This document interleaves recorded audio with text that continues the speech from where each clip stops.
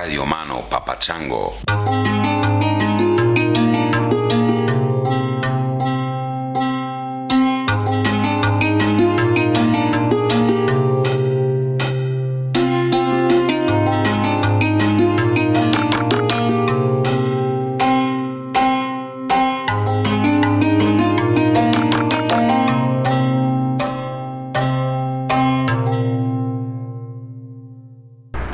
Chris, hey, my name is Blake. I'm an American currently living in Shanghai, China. I moved here in late 2019 for what was supposed to be a 6-month project, but due to the various complications from COVID, will have lived here for going almost a year and a half. Needless to say, this time of my life has been incredibly transformative. Had a lot of opportunities to reevaluate some things, and you and your podcast have been part of the journey. So really, I just want to say thank you. All the conversations that I've listened to have been absolutely fantastic. I'm currently listening to episode 340 with Ricardo Serpa. I'm a huge motorcycle fan myself, so took an interest in that one. So just want to say keep doing what you're doing, man. And really appreciate it. Cheers. Thank you, Blake. Hope everything's going well over there in China. Really appreciate hearing from everybody. You can send an audio clip if you'd like to intro@tangentiallyspeaking.com.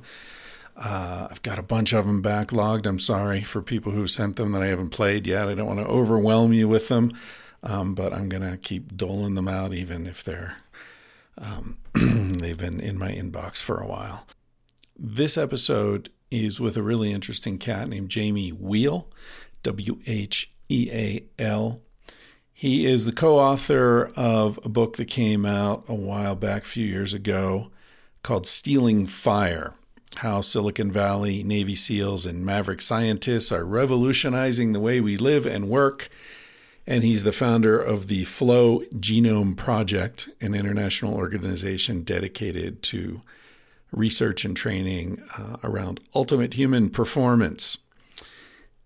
I have to tell you, I didn't think I was going to like Jamie as much as I did because, the things that I had found online, like what I just read to you, made me think that he was one of these, hyper optimization bros. And actually I said that to him, that in the conversation you'll hear, I was like, wait a minute, I thought you were like this kind of guy. And he's like, no, I'm this other kind of guy. I like that when that happens. It makes me feel like a bit of a douchebag, for having made assumptions that turn out not to be true, but it's always good to find that, that people are capable of surprising you. And the reason I had him on is to talk about his book that's out today. It's called Recapture the Rapture: Rethinking God, Sex, and Death in a World That's Lost Its Mind. Published by HarperCollins, my old publisher from Sex at Dawn days.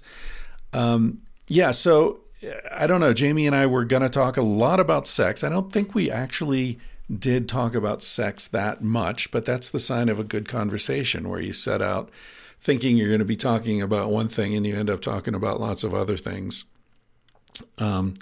Jamie is one of the most articulate people I've ever met. And I have to admit to you, there were several times in the conversation where he threw out some metaphors or some images or just, tweaked language in a way that distracted me from the substance of what he was saying. Because I was just thinking like, man, that metaphor, how did he come up with that? And how does that connect with, what he just said a few minutes ago? And look at how that image blends so beautifully with this other image that he just used. And he's got alliteration in there as well. And it's almost like the power of his language for me became an impediment to some extent to seeing what was being communicated by the language. And that's, I totally cop to that being a sign of my intellectual incapacity, not not any problem on his side. But you've got the advantage of being able to stop this podcast and say, no, what did he just say? And go back and listen to it again, or think about what he said for a few minutes before we continue. It's an interesting experience to talk to someone who's that hyper articulate that you can get lost in the words. It's the forest for the trees kind of situation, I guess. This episode is one of those few sponsored episodes that I throw at you occasionally, and this is brought to you by our much appreciated sponsor, Lilo. I thought it was appropriate that Lilo could sponsor this episode about recapturing the rapture, because Lilo has done a lot to bring a lot of rapture to a lot of people. And they've asked me to focus on the Enigma, which is, I think, a new design that they've come up with. And we're going to be giving one of these away, as we do every month, on my Instagram page. So you follow me, follow Lilo, and you'll find the post that shows this very interesting looking stimulator. It looks like some kind of spaceship. Really interesting design, these things.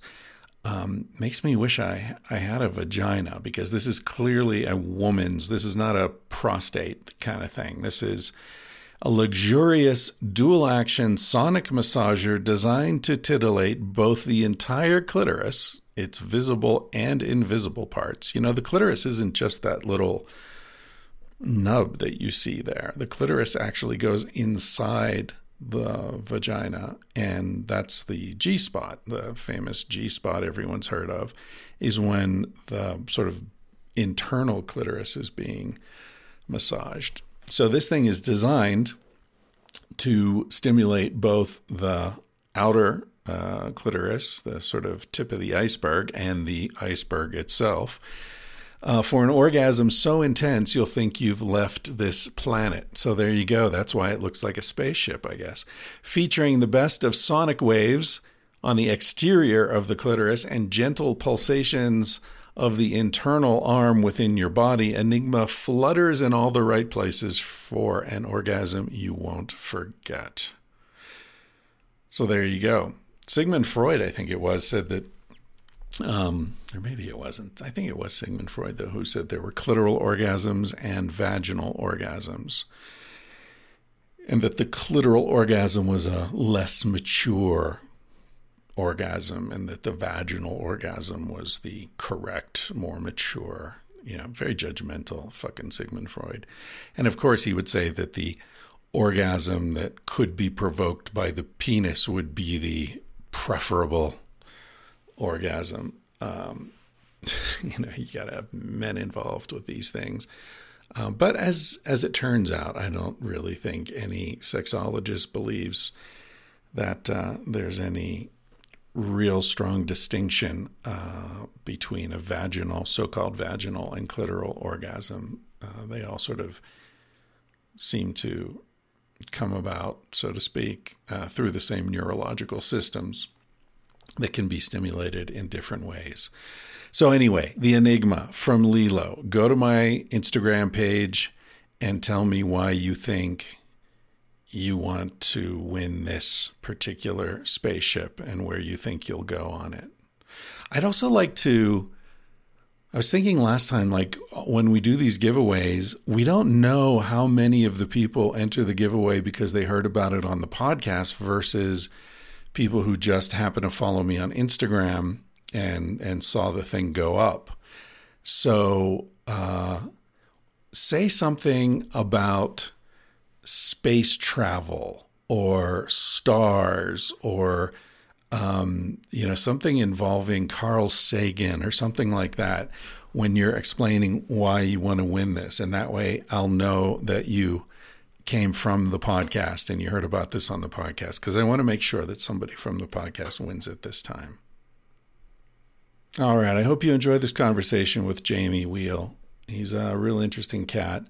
He's an expert in peak performance and specializes in neuroanthropology, which is looking at the intersection of culture, biology, and psychology. So he and I have a lot in common in terms of our interests and our research. Like a lot of the episodes that I've been recording recently online, I've captured the video and we're posting those on my YouTube channel. You can just search Chris Ryan. That's my YouTube channel, and you'll see the various episodes that we're posting from recent days, as well as episodes from the archives that are going up steadily, audio only. So if you listen to podcasts or watch podcasts on YouTube, please subscribe to Chris Ryan and you'll get the content there. Most of them without these intros. So that's the trade-off. It just starts at the beginning of the interview. We cut out the music because we don't want to be dealing with, all sorts of YouTube issues around that. If you'd like to support this podcast, you can do that either by contributing financially through my website at tangentiallyspeaking.com. You can use the Amazon affiliate link that you'll find there on my website, which if you're spending money on Amazon, they'll kick a few percentages of whatever you spend back to support the website. Costs you nothing. Just costs Jeff Bezos a little bit of cash. He can afford it. And you can also support the podcast by writing a review on iTunes or whatever podcast app you use, telling your friends about it, and so on and so forth. Thank you for your attention, and please say hello to Jamie Wheal after I play you out with a song called There Will Be a Light by the Blind Boys of Alabama.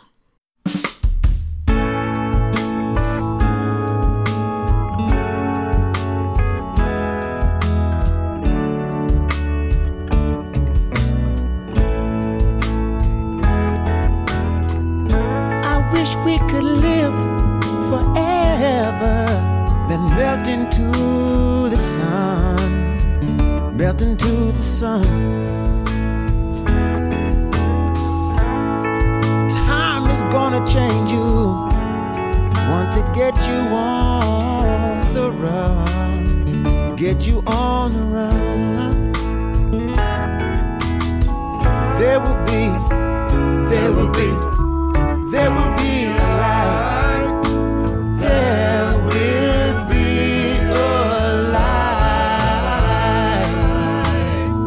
There will be a light. There will be a light. I've been running ever since I was a child. Some call it free, and some call it wild.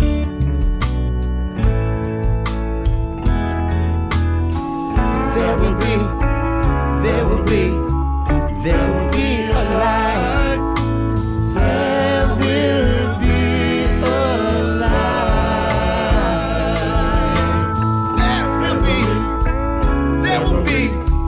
There will be a light. Oh, there will be a light.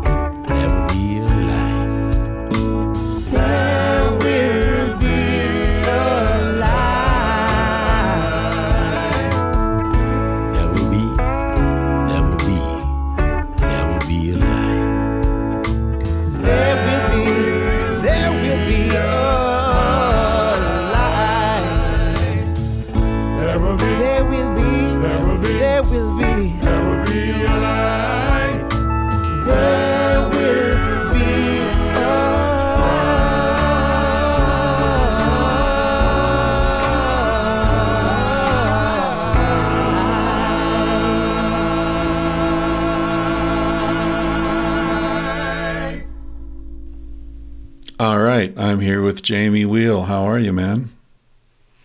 Great. Nice to be here, Chris. Where are you? Austin, Texas. Austin. Oh, I'm actually driving to Austin in 2 days. Nice. Yeah, we could have done this in person after all this technological back and forth. A friend of mine, his ex-girlfriend just died unexpectedly, and he's driving down to retrieve some of her ashes, and I volunteered to go along on the drive. So it's going to be kind of an interesting road trip, which sort of a transcendental road trip in some ways. We'll see how it goes. Yeah. Anyway, walk to a movie.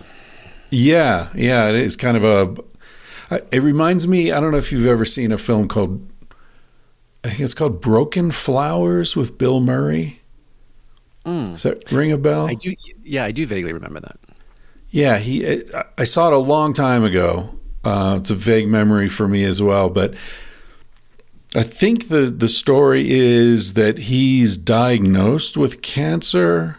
There's some sort, at the beginning, he gets some news and he decides to take a trip and visit his ex-girlfriends from the past. So it's this very nostalgic kind of end-of-life road trip. I keep thinking about that movie, preparing for this drive to Austin. Yeah, it's an interesting film. There's also a book. I don't know if you've ever read Edward Abbey. You read Desert Solitaire. Yep. He wrote his last book called A Pilgrim's Journey or Pilgrim's Progress or something after he was diagnosed with terminal cancer.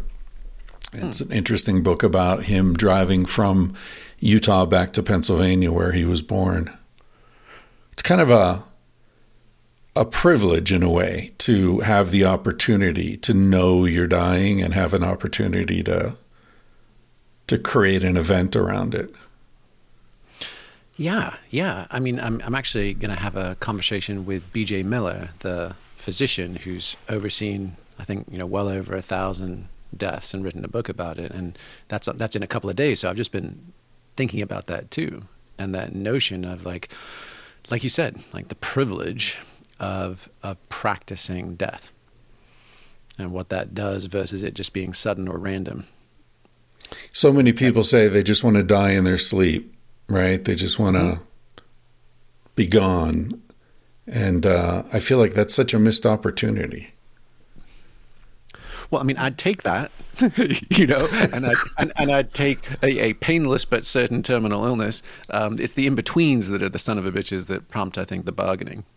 Yeah. I've been reading a book called The Orenda the last few days, which is about American Indians and for the Jesuits who first went to that area in what is now Ontario, and the Hurons and some of the Iroquois nation. And it's interesting how they had this cultural tradition of torturing warriors that were captured in battle. And the torture was seen as an honor, right? It was giving you the opportunity to die in this incredibly painful yet honorable way. It's a really interesting book, and trying to wrap my head around that, like why, how did this connection get made between extreme agony and an exalted state? And I was thinking about it this morning, also reading your book and looking at some of your work and peak experiences and flow state. And I wonder if that's sort of a back door into a peak experience or a flow state, extreme agony, like the agony of Jesus on the cross is celebrated as somehow being exalted, right? Yeah, absolutely. And I mean, I think that's a rich avenue for us to explore now. And the specifics of that torture. In fact, there's a really good, I think it's a film from Quebec called Black Robe. Oh yeah, I've seen that. Right? That's right. Yeah, same subject matter.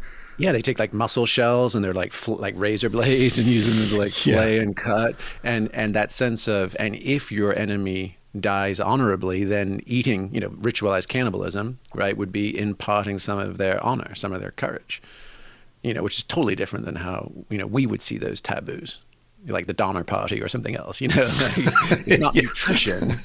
It's imbibing the spirit of. So for sure, and even that show Vikings, which I think did kind of like a Game of Thrones version of Nordic stuff, that their ultimate death, which was supposedly only bestowable upon royalty, was that blood eagle thing where they would rip their rib cage open and flay them from behind and then take their lungs out and flop them over their shoulders. And you're like, oh man. But, it was also considered like that's how kings go down. Yeah. Interesting. Yeah, I don't know. I mean, they're definitely in sort of BDSM community, you find people moving into ecstasy by way of pain, right? I knew a woman years ago, really interesting woman, who had a chronic back condition. It was I forget what it's curvature of the spine. Do you know what I'm talking about? That strikes scoliosis, right? So normally it's a transitory problem. Adolescent girls, sometimes when I was a kid anyway, they would wear like a body brace for a year while the body sort of aligned itself and it was okay. But in her condition, it was a chronic condition. She was going to have it the rest of her life. And she had, when I met her, I think she was in her mid-20s, and she had already had 6 or 7 major spinal surgeries. Oh. And she had 2 rods running along her spine, and the vertebrae were all connected to these rods to keep her spine aligned. And she was really interesting because she was very elegant looking. She looked like a crane or a swan or something, because her arms and her legs were unusually long for the size of her torso. And it wasn't something you would notice consciously. You just say like, wow, what an elegant looking woman, right? But then when I got to know her, she explained to me that her torso, her spine had stopped growing because of this condition and the rods and all that. But her arms and legs continued. So she had the limbs of a woman who was 5'9", but she was only 5'7", let's say, really interesting. But she had this chronic pain, and she recognized early on that if she started taking pain meds, she was going to get addicted and it was going to be a bad scene. Mm-hmm. So what she did was she consciously eroticized her pain, and she got into the whole BDSM community in a big way. I mean, body, piercing and really heavy stuff ultimately that made me uncomfortable, even though I understood perfectly where she was coming from. No judgment. I just couldn't eroticize it. But I always think about her because I said to her, like, do you have any attraction to this personality wise? Like, is this something you would have gotten into without the medical condition? And she said, no, this is purely a response to this physiological condition that she found herself in. Really interesting how these extremes connect in unexpected ways. So your research, your work in general is in exalted states and flow state. This is sort of where you come from? Well, I mean, funnily enough, I actually share good overlap with your background. I mean, my academic, I was sort of all but done on I did all my PhD coursework by the age of 22 in sort of historical anthropology. So my advisor was Vine Deloria Jr., who was one of the Lakota elders and lawyers, one of the leading lights of the 20th century, studying race, class, gender, and place, fundamentally geography. at Boulder. So like that was our first, I watched Jeremiah Johnson, that Robert Redford flick, and I was like, where are those mountains? I have to go, No kidding. Yeah, like chucked my application to New Haven and was like, no, fuck it, I'm going to either UW or CU, and then kind of just dived into this combination of like the sort of neuroanthropology, like what are the habits and customs of people around the world and across time, and what makes us tick, and then increasingly fascinated by, well, like what's the neuroscience and psychology underneath those habits, patterns, customs, behaviors, rituals? Why do they do what they do? And that's really kind of what this book is about. Most of it is just saying, it's halfway backwards looking, like what is the kind of operator manual to being a human, both as an individual and in a culture, and then how do you then take those Lego blocks and then use that forward-facing for cultural architecture? If we know, how things are supposed to work well together, how can we build new, creative, more resilient, or innovative social forms that might serve us on the road ahead? So, okay, why did you write Recapture the Rapture? What was the motivation there? Gosh, I mean, there were several. One of them was one of them is obviously that Yeats poem, right, The Second Coming, where he says, "The best lack all conviction, while the worst are filled with a passionate intensity." And I remember seeing that fellow, gosh, what was his name? I want to say it's Steve Scalise, but Steve King, whatever it was that, 60-something white dude from Idaho, House of Representatives or something. And I just remember him on the news, back in 2014 or 15 or something, screaming about women's reproductive rights, and passing legislation to like lock that down. You're like, wow, that's half of the world. And this is a guy who didn't even have a U.S. passport. It never even traveled beyond the boundaries of this country. And I'm like, wait, why is this guy holding forth on the reproductive rights of half of humanity? Like, what dog does he have in this fight? And so that was just kind of one of those curiosities of like, oh, wow, the mic, our collective mic on our conversation about, what's happening and what do we do next, has been fairly consistently hijacked by the worst among us with passionate intensity. So how do the rest of us, in Yeats's terms, how do the best reclaim our conviction? So that's the kind of lowercase rapture bit. Like, how do we reclaim our healing, our inspiration, and our connection? AKA lowercase rapture, so we can show up fully as citizens, as members of our communities and families, as individuals. And then, and at the same time, the kind of uppercase rapture, right? More and more of us are getting swept up in compelling utopian or dystopian end stories. And, when you think of like rapture ideologies, we often think of like, you're wired up to a suicide vest, or you're got a sandwich board, saying the end is nigh, sinners repent. But it's, it's also techno-utopian raptures, right? It's Ray Kurzweil and the singularity. It's there was a moment where actually Peter Diamandis and I were both speaking at his conference, at the Exponential Medicine Conference. And he came out and I just had this bizarre out-of-body experience where he was it was almost like something out of like the Capitol at the Hunger Games. He's like, all this change is coming and you're not going to be able to stop it. And then it's all going to fucking happen. And it just seemed like some whacked Mad Max carnival barker, and I was just like, oh, Jesus, this is no longer feeling so frothy and optimistic and like, move fast, break things. It's like, I think we broke something, Slow down, stop breaking shit. Yeah. Yeah. And I was giving a talk. I was giving a talk in Johannesburg at a Singularity University gathering. It was called Future Proofing Africa.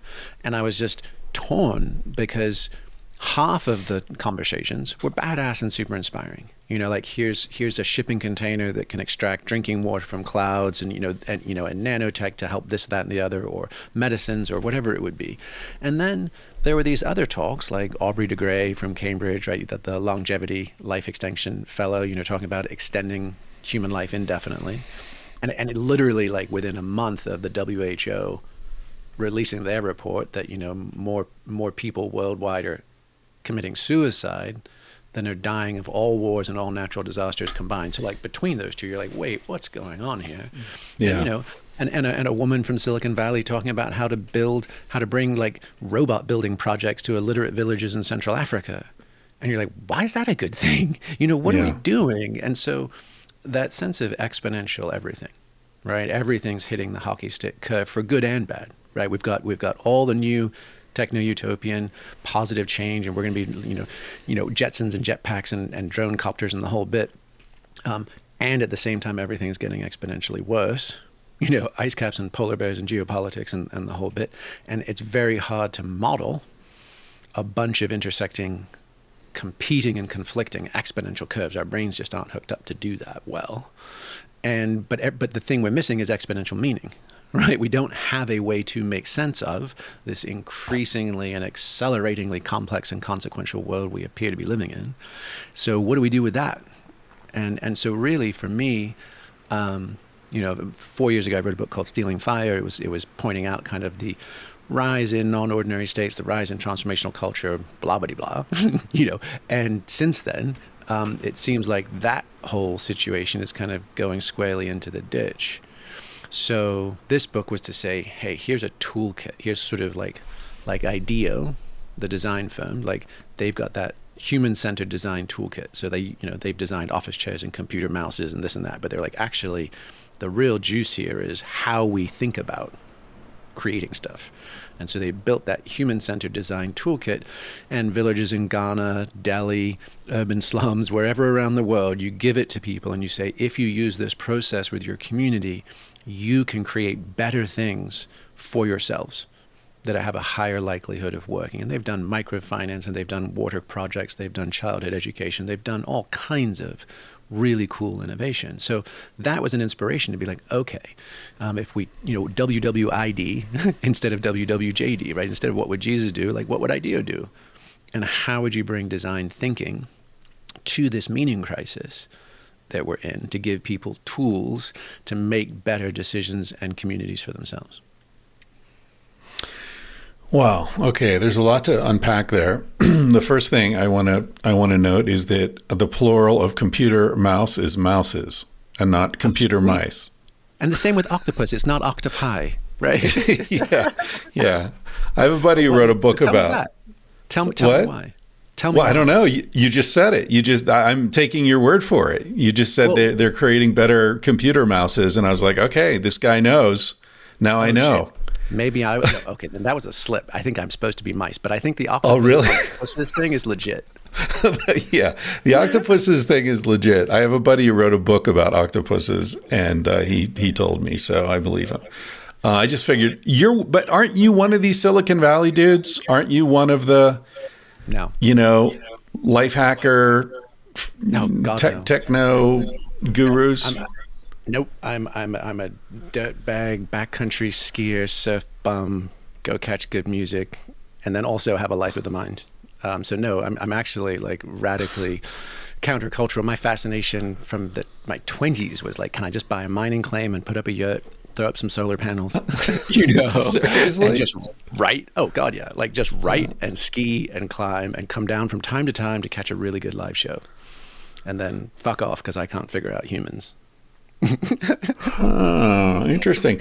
I thought I'm hearing an echo now. Did anything change on your side? No. Now it just stopped. Okay, good. Okay, I thought that maybe it's just because of Stealing Fire is the subject matter involves a lot of sort of new technological advances and. I mean, look, some of that's just kind of neuroporn and the state of our world and how you frame and language things. Ultimately, I'm a transcendental humanist at heart. Like I actually care about the big long arc of like how do we do this human thing and how do we develop and grow over time. So my background was in like mountain guiding, education, like training and leading people in wild and lively environments. Like Nepal and Tibet, and like all over. Like, how do we do this thing in a way that's really fun? We built a Montessori school for our kids. Like that's our jam. And the notion of flow states and that kind of stuff, it wasn't that I mean, yes, I love them and I have obviously sought them out in my life, but the calling our organization the Flow Genome Project was, the emphasis was on the genome. It was to say, hey, this doesn't have to be mystical or an object of fetishization or obsession. You actually, here's the building blocks. You can go get it. You can create it. And, you know, the driver of a flow state is it's autotelic. It's self-propelling. Like, you do it because you love it. And my sense is that, you know, teaching at Esalen and teaching at varying other places, like the weekend workshop high is a commodity. That's not the hard thing, you know, to get people blown open and super fired up and weepy and cathartic and ecstatic and all these things. Like, they've been doing that since, you know, like 1963. You know, it's Monday morning in February. That's the bitch. And so guilt and vanity, you know, which are our typical drivers from motion or change. Like, I'm either a lazy bastard, so I have to go running on Monday morning because I sat on the couch watching football and eating chili dogs, you know, or vanity. I still want to fit in my high school jeans or whatever. Like, those are all depletable fuels. They don't actually get the job done for long-term sustainable development. But autotelic flow states, right? That Howard Thurman, that civil rights leader and philosopher, he said, don't ask yourself what the world needs. Ask yourself what makes you come alive, and then go and do that, because the world needs more of us who've come alive. So it was kind of along those lines. It was more like the because the Do Your Goddamn Push-Ups project just doesn't have quite so much of a ring to it. But it was fundamentally that. It's like, find what you love, unlock your intrinsic desire to grow and do hard, meaningful things, and then use that as the fuel for a meaningful life, basically. Yeah, I was talking to a guy yesterday, a young dude who was at that crisis point in his life where he's trying to figure out what to do, you know. And he was caught in this conflict between a sense of responsibility. I'm supposed to have a job, you know. My dad's a doctor. He's disappointed that I'm not a doctor. I'm supposed to be making money, saving for the future, yada, yada, yada. And his passion, which was, I want to go see the world, I want to have experiences, but it makes me feel selfish that I want to do this. He was talking about Jordan Peterson, who, you know, at least in his mind, sort of represents the do your push-ups, you know, repent for your chaotic internal life or something. And I think you're right that there is a crisis of meaning. The question is, the way you described it was really interesting, because you said, if I heard you correctly, you know, the hockey stick, the fact that everything is exponentially more complex, more interconnected, more technologies vying for our attention, you know, more money sloshing around the world, more everything. And we don't have systems of meaning that can keep up with that. I think that's general. If I understood you correctly, that seemed to be what you're saying. And I was thinking, like, do we need more meaning? Is it that our internal life is not keeping up with the external life, or is it that we've lost meaning? Is it that, you know, are suicides going up around the world, depression, addictive behaviors, are these going up because the world's becoming more complex, or because increasing secularization, for example? You know, like, the religions are being, at least Western religions have largely been exposed as fraudulent, you know. Sort of power. It's all about power and money and hypocrisy, as opposed to approaching the divine. Yeah, I don't know. It's back to McKenna's phrase of, you know, like archaic, or Eliade's actually, but like archaic techniques of ecstasy. Like, do we actually have the tools, the processes, the rituals that can reinstantiate a connection to the ineffable? You know, I was thinking like that Alex Haley's Roots, you know, where before it goes obviously horribly off the rails, there's that moment in Ghana where his father holds him up and says, "Behold, Kunta Kinte, you know, the only thing in the universe greater than you." And he's like, the Milky Way and the beauty of the night sky. Like, we crave that. We need that. Yeah. You know, and my sense is that it's precisely both. Like you wondered, is it one or the other? I think it's both. Like, you know, we've had two pillars of meaning in the last 300-400 years, right? You can sort of almost say they're 1.0 and 2.0, right? Like 1.0 was traditional religion, and that promised salvation. You would be saved, right, at the price of exclusion, right? If you believed you were saved, if you didn't, you were damned. And then meaning 2.0, French Enlightenment, modernism, civil rights, democracy, inclusive civil project, life, liberty, and the pursuit of happiness for everyone, regardless of race, color, or creed. Now, lots of Swiss cheese as far as like the fulfillment of that promise, but it's an ideal, right? Mm-hmm. And that promised inclusion at the cost of salvation, separation of church and state, and Nietzsche's God is dead. So as we've seen those two guardrails, not quite simultaneously, it felt like religion was starting to buckle and collapse sooner, but modern liberalism definitely since 2008, and certainly in the last year to 5 with K-shaped recoveries and all these kind of things, both of them have collapsed. The roof is caved in.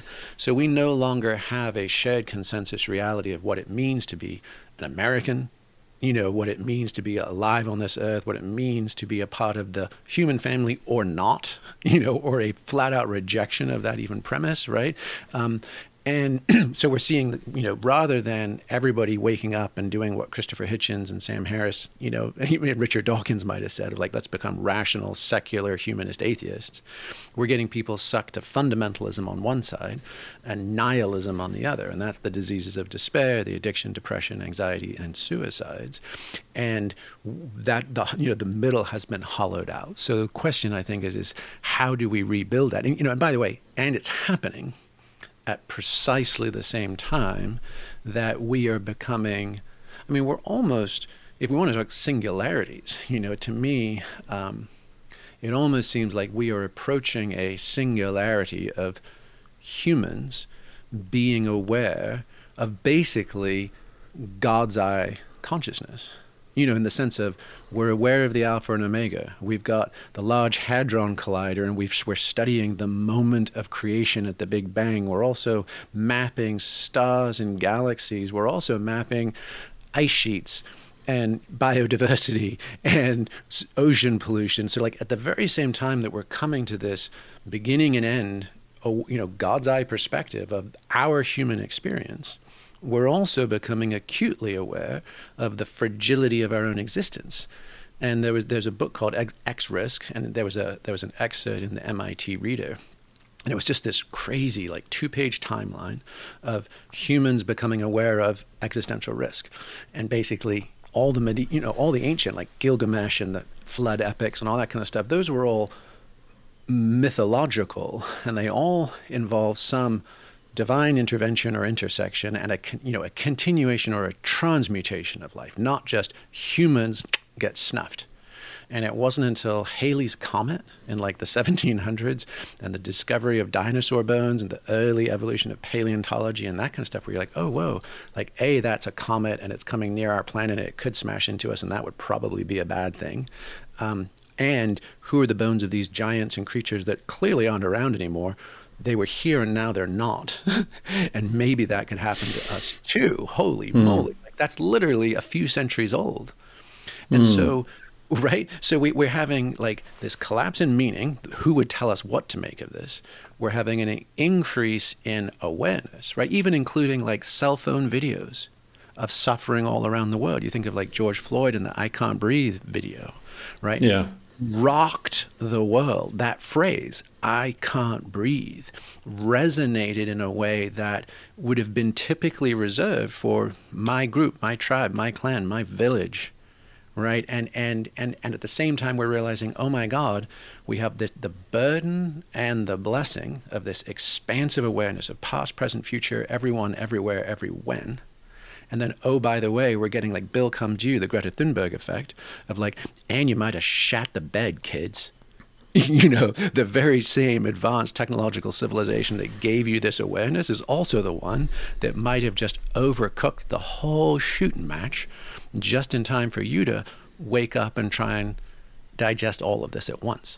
It's a lot. Yeah. Has anyone ever told you that hanging out with you makes them feel stoned?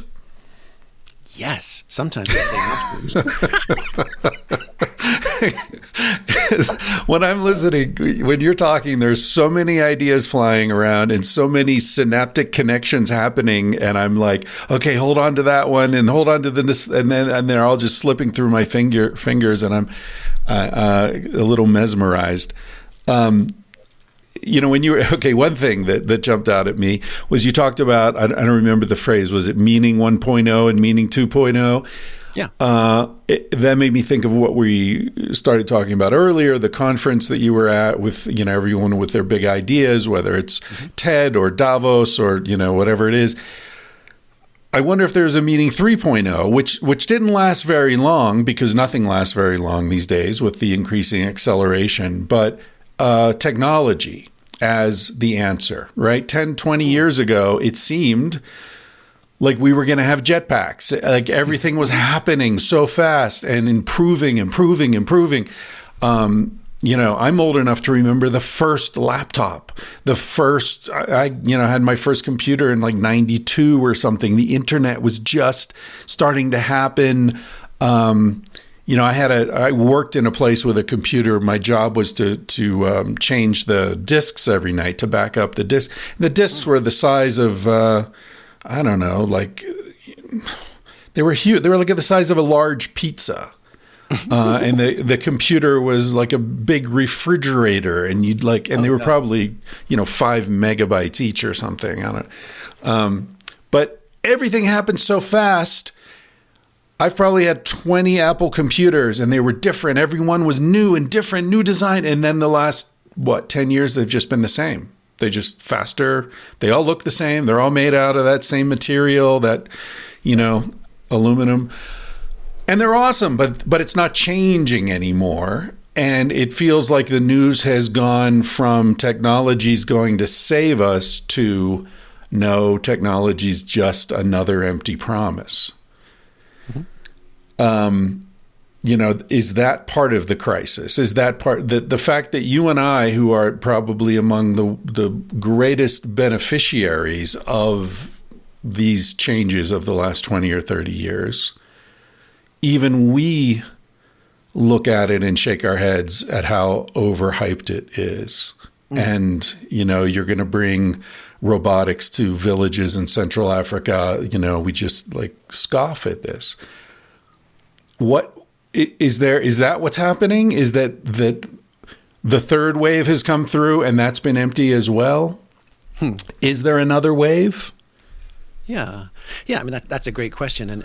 And my hunch is, and I think this is true for any techno-utopianism, right? Any position that holds that we're going to invent or innovate our way out of the human condition in whatever complexity or time period we're talking, right?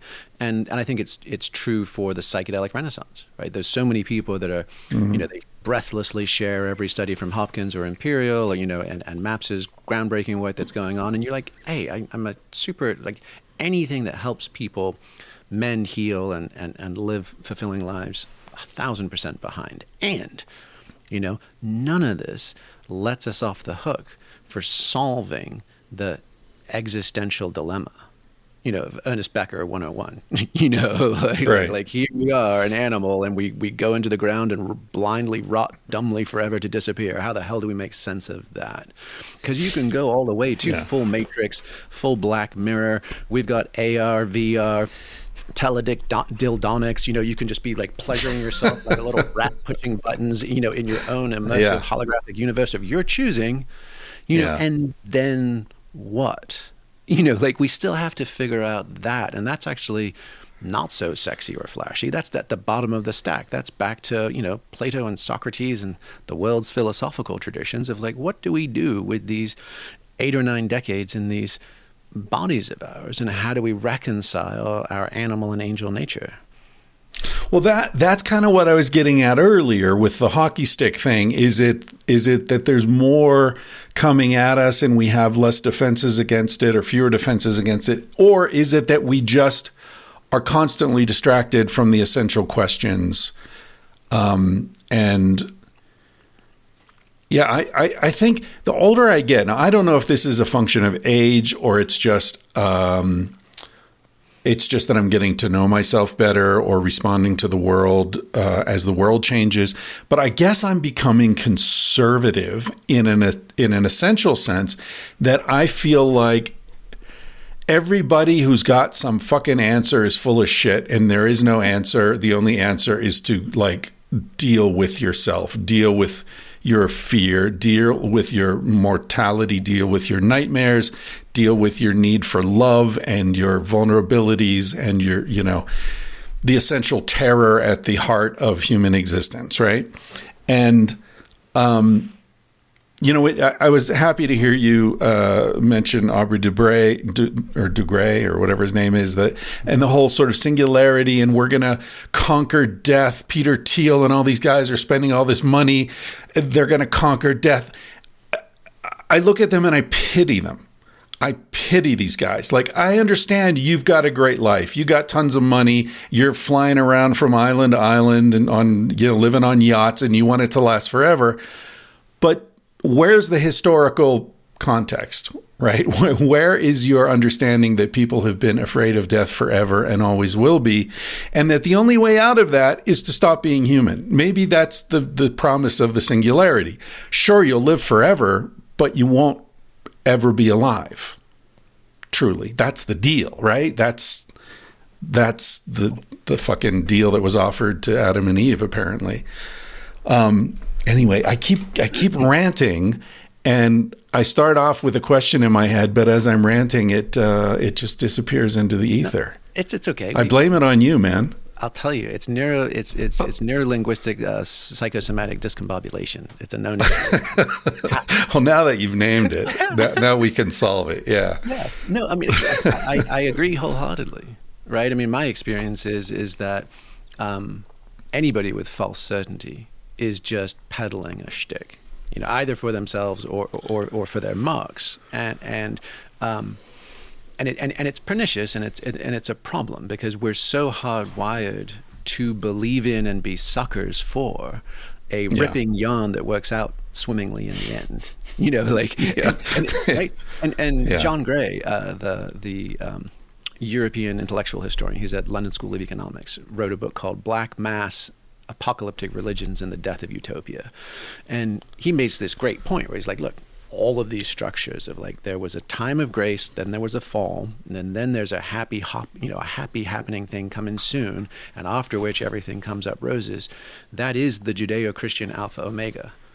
And it is so deeply baked in. It was true for the communist revolution, like agrarian society was awesome. Yuval Harari does the same thing, right? He posits, hey, hunter-gatherers were rad, agrarian revolution is patriarchy, sexism, malnutrition, overwork, right? We've all got the places where there's the fall, and then we all posit, and again, communism follows it without God, but it's the same structure, as does blockchain cryptocurrency enthusiasts, as do psychedelic renaissance, techno-utopians. It's this just deep, deep structure in at least Western narrative and mythopoetics. So when we hear them, we're just primed for them, right?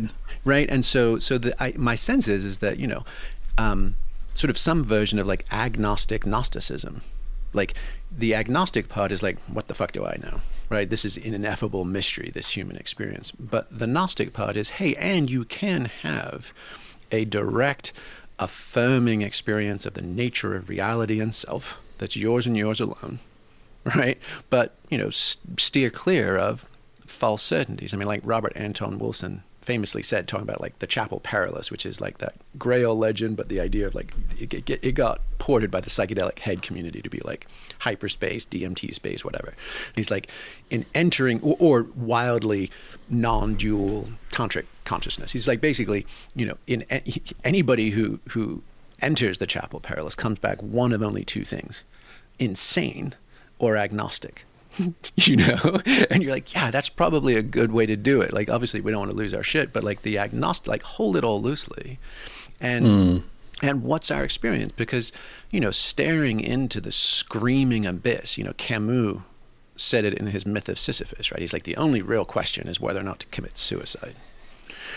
And you're like, yeah, because if you really do the Ernest Becker thing, you're like, man, life is nasty, brutish, and short. I'm here. Everything I try seems pointless. It all turns to ashes and dust.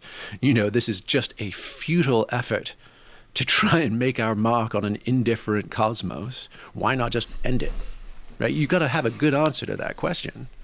And my sense, for me at least, is the only things that matter. And this, I think, 100% aligns with what you opened this riff with, which is when I feel super down about the pointlessness of it all, the futility.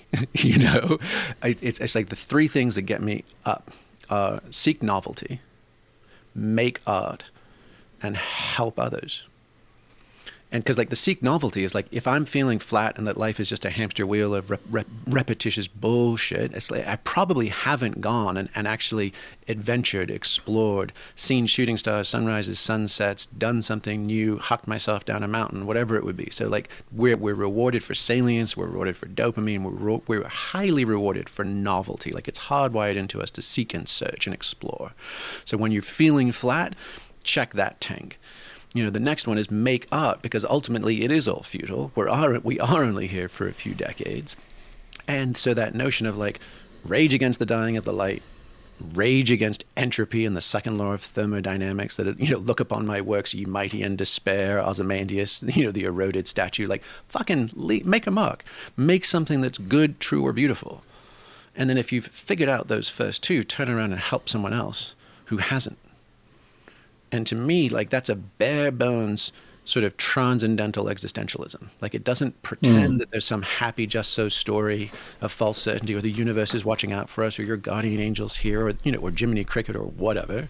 But it is to say, we're here, we're alive.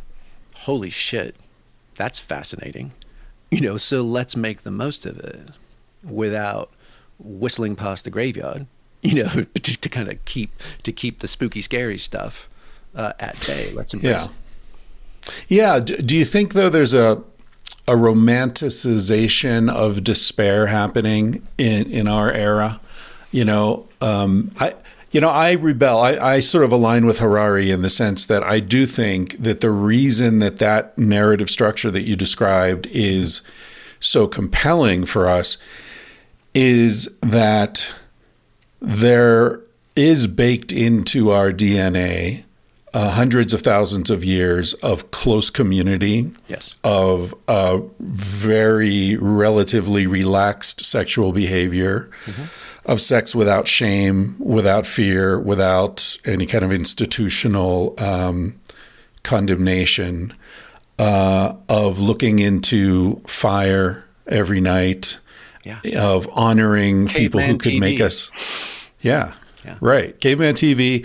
That's the light part, and the entertainment part is people who can tell a good story, people like you, people who can make other people laugh, which I think is one of the truly unique human attributes, is the ability to respond to despair with humor. Dude, that's Stranger in a Strange Land, right? He doesn't become a full human until he sees the monkey get hit and then turn around and hit the smaller monkey, and then he laughs his ass off. And he's like, you guys don't laugh at jokes. This is why I had such a hard time figuring you folks out. You laugh when something's painful. Right. It's the only real defense, right? Is an acknowledgement of the absurdity of existence. Yes. I do feel, I just listened to a really interesting podcast the other day. It was an essay read by David Abrams, who wrote The Spell of the Sensuous. Really interesting book, which I think you would particularly find fascinating. And he's touching on these things we're talking about, because what he says is that we have lost our relationship with an animistic universe where everything is imbued with spirit, everything has intentionality, everything is living its life on its own terms. Trees are moving at a much slower rate than bears and possums, but they're all alive, they're all moving. There's a spirit in the river, there's spirit in the rock. Everything is on this sort of trajectory. We've lost that. The world has become dead to us. Yes. And the way we've responded is by trying to animate our creations. So we now have these refrigerators that speak to us. And, the Internet of Things, where everything's communicating with everything else. We're trying to reanimate our world even as we're destroying it. Which is kind of, you talk about Vine Deloria and your early education. It's always been very interesting to me that, Buffalo Bill's Wild West show started celebrating the American Indian at exactly the moment when there really were there's no more threat from the American Indian, right? There was no more authentic presence. They had been so destroyed that now it was safe to make a show about them and, get Sitting Bull out here on stage as like the ultimate humiliation. I kind of feel like we're doing that with the natural world. Anyway, so to get back to what I was saying, I do feel like that narrative structure is compelling to us because we have lost a connection to the things that actually make us happy. Yeah. Which are the things that animated the world in which our species evolved. Yeah. I mean, 100%. And that's literally what guided my grad work, right? I mean, I was a young idealist romantic, and I was like, wait, Western Civ feels like it's gone off the rails. Where did we go wrong?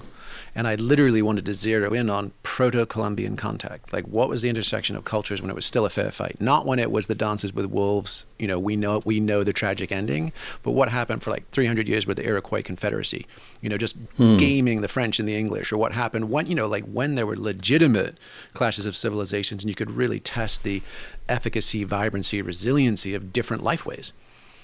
And so, yeah, I'm right there with you. And it was actually... there was the birth of my son. I was a backwards-looking, we've gone off the rails, cynic / romantic, depending on which way we were looking. And then my son came into the world, and a few things. I was like, oh, from this moment forward, I'm rooting for this to work out. And the way through is forwards. We have to go that way, and it's also why I was never tempted by like Matrix style Gnosticism. The idea that like this world is illusory, this world is a prison, this world is false.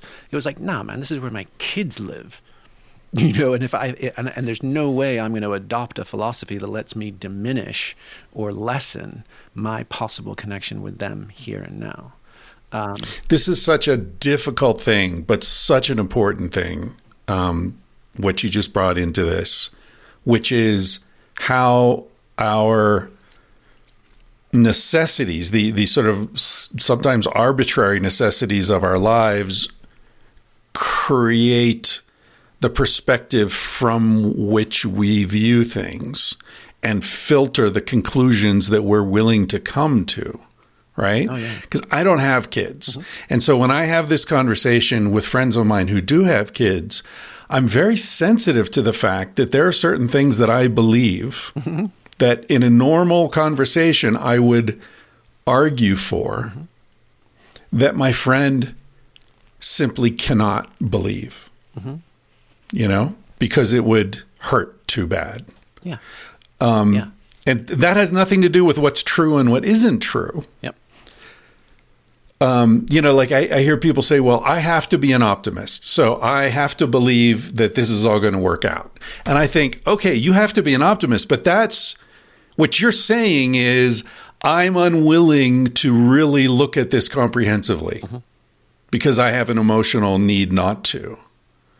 Well, which I respect. But to be clear, I agree with you, and I wouldn't say I have to believe it's going to. I said I'm rooting for it. Like I'm going to bust my ass to try and help it happen, right?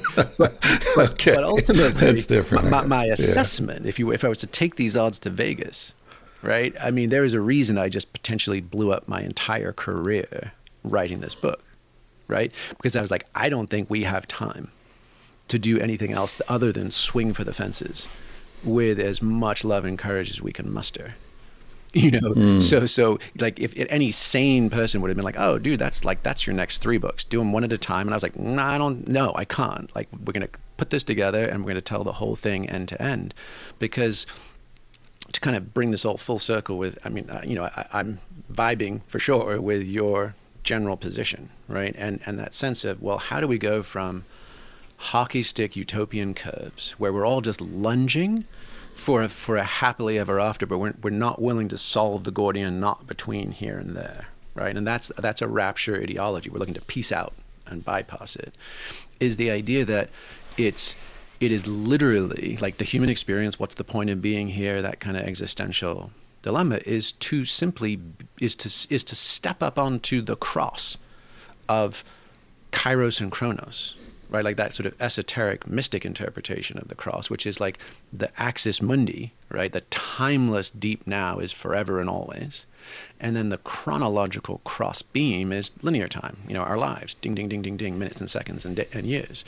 And it is the agony and the ecstasy to be the Rosicrucians, right? That's why they called themselves the Rosicrucians. It was the rosy cross, right? Of a beating heart embodied in a human, bearing witness to the impossible enigma of being timeless and time-bound. And it is the blissfuck crucifixion, right? We have access to neck-snapping, ecstatic states and invariably heartbreaking grief. And the soul force, like Martin Luther King's notion, or Gandhi's satyagraha, like the true like cosmic depth charge of a human potential is to bear witness to it without flinching. And to your point, a number of indigenous cultures, and really, I mean, anything but technocratic contemporary modern West almost. You can pretty much look anywhere around the world and you're like, oh, these people are poor, but they're happy. Why is that? What's going on? And it's like, well, because they're using the toolkit of human culture. They dine together, they bathe, they sing songs, they tell stories, they grieve, they honor their elders, they grieve and bury their dead. It's the timeless things. And we've become so abstracted from it that we're seeking singular, conclusive, redemptive outs, usually by buying shit, or inventing stuff and then buying or selling it to someone, right? But versus, like, to your point, like, life is irreducibly tragic, but if that's the only place we live, then the mundane will crush us. And life is occasionally magic, and that's easier to forget, but if we can re-anoint and reacquaint ourselves with it, it can provide profound renewal and give us a reason for being. And then when you find yourself whipsawing between those two, then it's comic. You're like, oh, this is man proposes, God disposes, right? This is the cosmic giggle. And we share that humor at the impossibility of, Zorba the Greeks, like the full catastrophe of human experience. When we can share that together, right, then it's a little less wife, kids, it's a little less shitty. Yeah. It's just a little less shitty. That's all we got for you, but that's what's on the menu. I was reading last night. My friend Stanley Krippner is writing his memoir, and he's in his 80s. Do you know who he is? He was writing about a lecture that he attended with who was the psychologist? I'm spacing on his name right now. Famous psychologist who wrote about peak states. Maslow, right? Abraham Maslow, exactly. I should send you this chapter. It's really interesting. Anyway, Maslow's in his 80s, I think, at the time, and he says, I don't experience peak states as much as I used to. In fact, I'm a little worried that my body can't handle them. So I think that as people age, maybe they get afraid that, a peak state would just be too destabilizing, and there's sort of a physiological avoidance. But he said, interestingly, I found, and the phrase he used was really interesting. He said something like a precipitation, like a sedimentation of peak states that has accumulated in the sort of mundane parts of my life, so that as I get older, I feel this sort of low level but widespread sense of the miraculous. Yes. inhabiting things that used to just be normal life. And now, I listen to a piece of music and I've heard it 1,000 times, but it blows my mind in a way it never would have before. Or I see a bird, land on the branch outside the window, and it's imbued with this kind of wonder. And I was thinking about that because, like you said, life is irreducibly tragic and so on. And, I've studied Buddhism and come up, with that kind of thing often. But the problem I always had with Buddhism was this sort of embrace the tragedy of life, accept it, and also eschew desire. And this brings us to your book, I think, because I've always thought, no, desire's the good part. Yes. Desire's the juice. Don't tell me to just eat the dry husk and accept that that's what life is and turn away from the juice. I understand I shouldn't get obsessed with it and don't let it become another trigger for agony. But desire's fucking great. Yes. It's why I never understood breatharians. It's like, but pork chops taste good. Bacon tastes good. Like, why are you holding that fucking out as an exalted state? Yeah.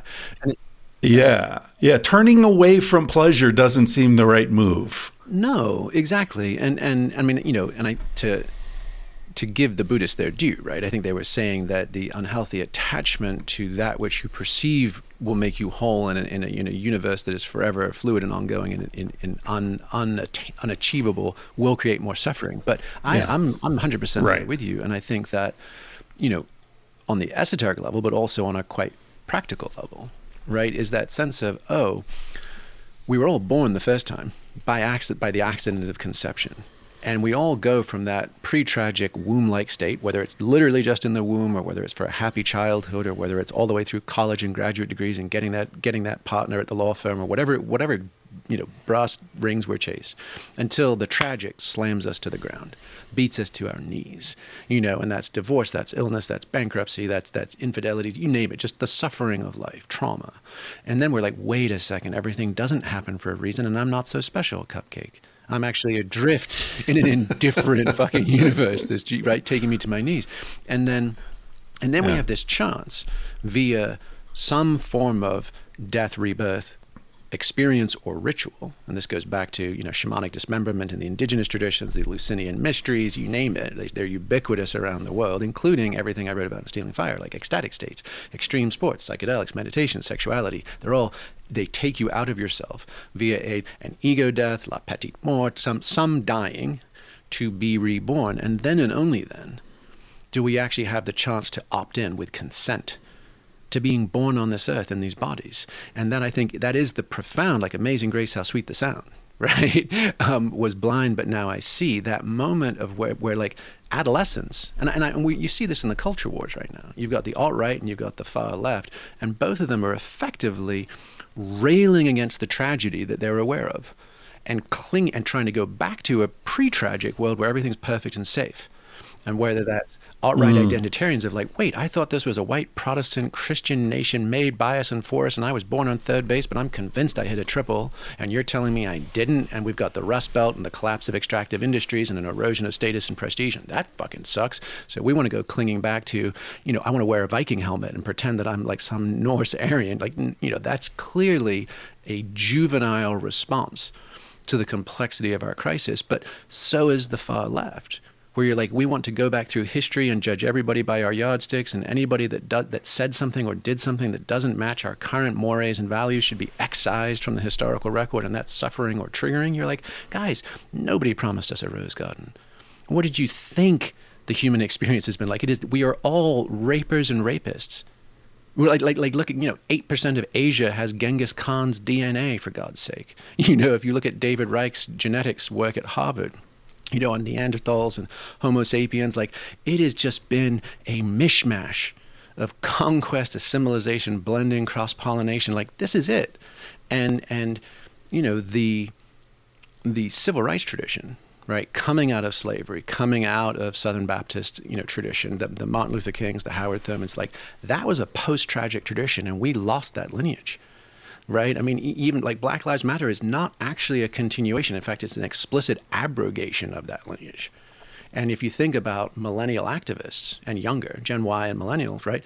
They grew up on Beyonce, Barack, and bling. You didn't have soul, gospel, blues, those traditions. You had hip hop that was fundamentally also buying into we deserve our spot in a materialistic, consumptive, status-oriented, multicultural society where anybody can grow up to be a president, including a black guy whose name is Barack. But that collapsed. So the question is how do we all collectively boot back up, pick up the scattered Lego blocks around us, because we have them, right? We have them in, like I said, the American songbook, the sort of the hermetic living tradition of like redemption songs. And how do we reorient around a post-tragic, like Twice Born? Like we actually have chosen this. We're no longer seeking to bypass it via state-seeking, via transcendence, via magical thinking, conspiracy theories, New Age philosophies. We're actually like, no. Here's the miracle. This is the brief moment. Like if we are in fact, as Carl Sagan said, we are star stuff, right? So you're like, that's the table stakes. That's the constant, ashes to ashes, dust to dust. We all end up back there. What's amazing, what is the miracle is not, can I have a spiritual, quote unquote, experience?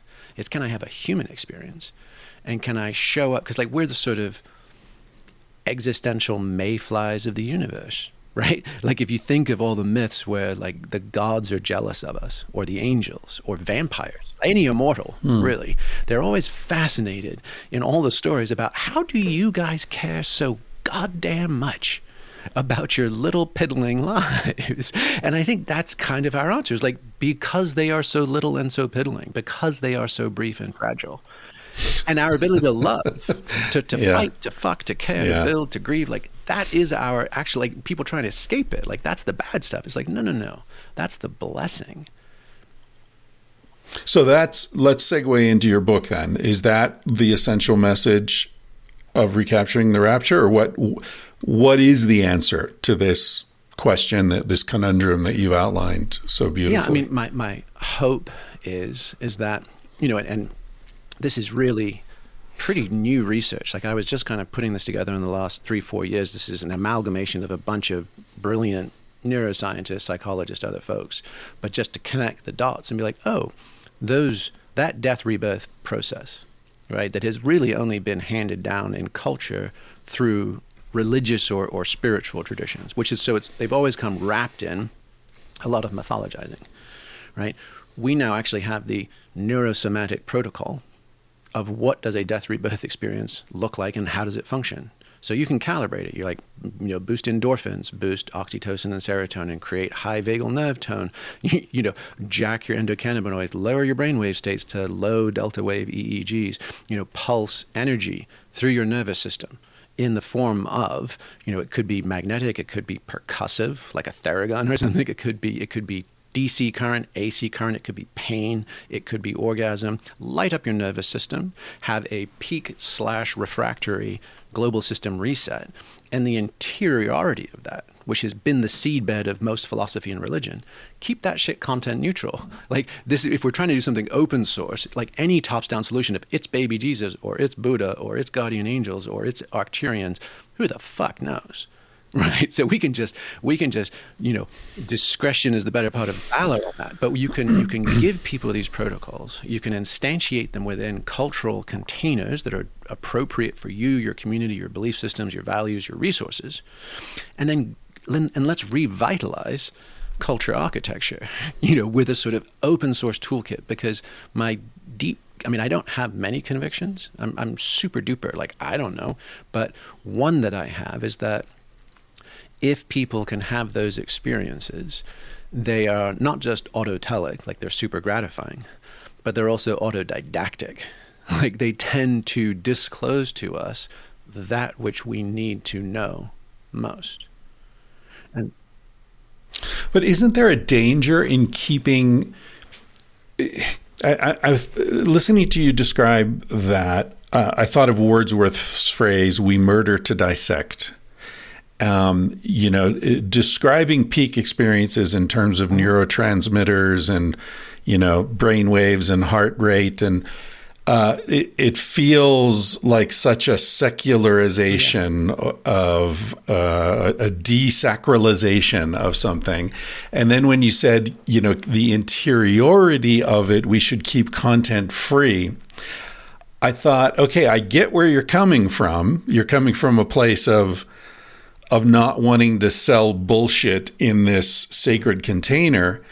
And yet I wonder if the content-free nature of what we seek to be doing is not itself part of the problem.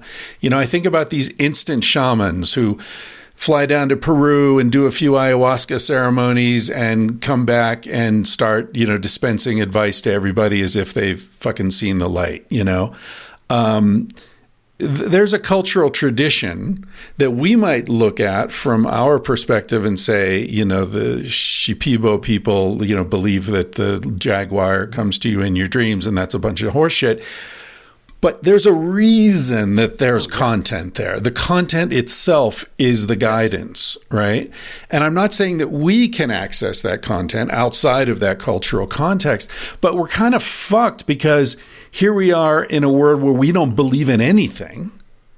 And yet we're taking these technologies of ecstasy and we're trying to use them to find our way. It's like a blind guy with a flashlight. It's like it's not going to work, right? So I wonder about the danger of this. And again, I get your intention is very benevolent, but I wonder about the scientificization and the secularization of these sacred processes and rituals. That's beautiful. I mean, I'm right there with you, right? So it's actually on my part, it's the commitment to basically sovereign development and consent of the individual. So to not smuggle in someone else's ontology to what can and hopefully could be a unique relationship with the numinous, unmediated by any middleman, including me or anybody else, right? And our colleague Matt Johnson at Johns Hopkins, we're doing a PTSD and breathwork study with them, and he's just published a paper recently, which I wholeheartedly agree with, which is the problem of psychedelic therapists smuggling in their mishmash worldviews into people in peak and therefore highly susceptible and suggestible states. And he's like, look, you could, that is an ethical violation, and people are absolutely squishing those boundaries. So the pathological restraint in what I'm sharing isn't that my experience haven't been interiorly, profoundly, gobsmackingly wild and wonderful, and aren't the lodestone by which we live our life and our relationship and our family. They absolutely do. And in fact, this entire book came from that space. Right, but my interest is the meta. What is the what is the Linux, right? What is the blockchain of transformational consciousness and culture? And I'm just my commitment is to not taint the architecture or the coding with my own personal experience.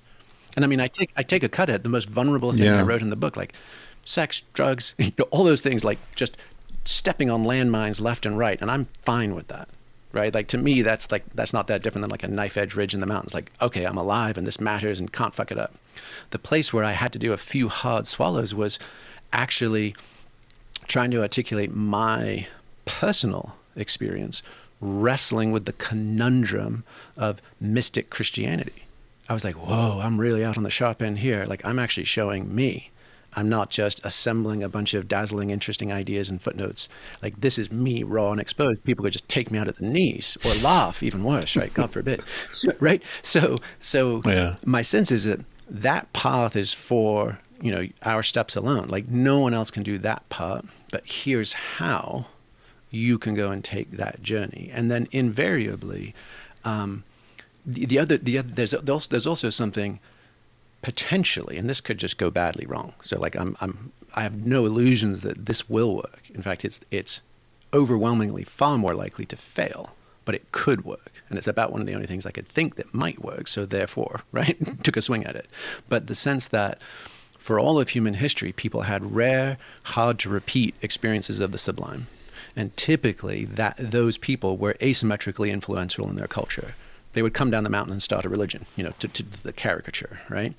Now, and then over time, because other people couldn't get back to that same place, they took the founder's word for it, they took the arising priest class, the administrative bureaucracy, and that became a tool of power, social control, etc. But now, because we can actually totally signpost for how people can get there in a DIY fashion, you can cut out the middleman, and instead of reifying and fetishizing the interior subjective experience of an individual, we can effectively crowdsource post-conventional meaning making, which is go see for yourself. And we're not going to actually overly structure or lead the witness. It's the same thing with Terence McKenna talking about, machine elves.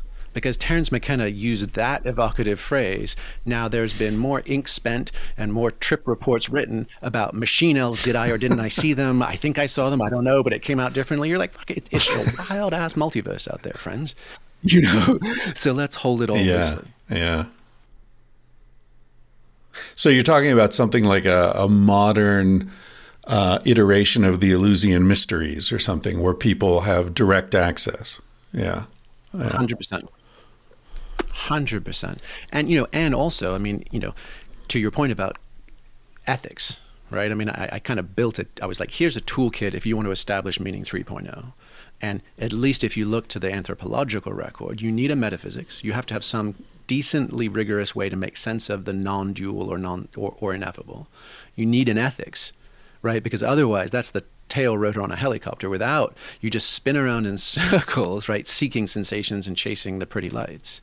You need sacraments, a way to reintroduce the connection to the sacred. You need scriptures. You need stories that serve for how ought we live. And what's this human experience about? And we need some relationship to deity, some relationship to, and take your pick, right? It could just be highest values and ideals like freedom or patriotism or equality. It could be Jungian archetypes. It could be dipping back into the toolkit of the world traditions and different gods and angels. It could be some, basically almost like Crowleyan magic. Of like I'm instantiating a holographic, deity worship, like Tibetan Buddhism of wrathful and benevolent deities, or Catholic veneration of the saints. You become what you behold, like Marshall McLuhan said. You can literally work with these things as hyper objects.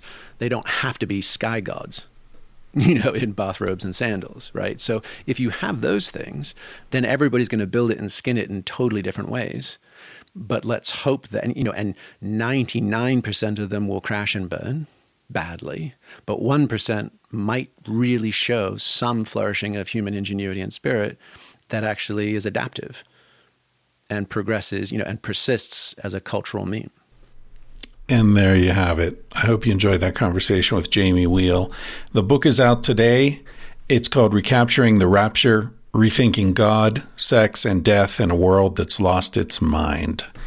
And you can find it wherever fine books are sold. Don't forget, go to my Instagram feed, that Chris Ryan, and tell me why you want the Enigma, which will give you a dual action sonic massage. Ladies, women, whatever you want me to call you, you will then report back to me, because I have no idea what that would feel like, but I imagine it would probably feel pretty good. So it's the Enigma, and say something about space, spaceships, Captain Kirk, Spock, anything, any little hint that lets me know that you heard this on the website or on the podcast, and that you weren't just a random Instagram follower who's trying to cash in on an enigma from Lilo.com. You can find all sorts of amazing stuff at Lilo.com. When they are not running a site-wide sale, you can use Chris Ryan at checkout to get 20% off. But I think at the moment they've got a sale going on all over the place. So that discount code is only good for full priced items. And right now everything's on sale. So go to Lilo.com for all your gift giving needs for the ladies in your life. Thank you for listening to this podcast, everybody. I appreciate you all more than you can know. I'm going to let you go with my mom and the great Carsey Blanton, as usual. Thanks for listening. I'll be back with you soon. Okay, Mom, tell people what they can order from the garage. Okay, in our cottage garage, we have lots and lots of T-shirts. Sex at Dawn, Civilized to Death, Vanthropology, Tangentially Speaking, Paleo Modern, and Talking Out of My Ass. She didn't like saying that last one. Then we now have some new things added. We've got beer cozies, or koozies, or whatever they're called. Oh, Civilized to Death design. They're all civilized That's right. to death. We have stickers and car decals, right? Yes. Okay, there you have it. That's Julie, my mom. He said, baby, what's a big deal? Feel what you want to feel. Say what you want to say. You're gonna die one day. For example, I could kiss you just because I want to. What's the difference if you turn away?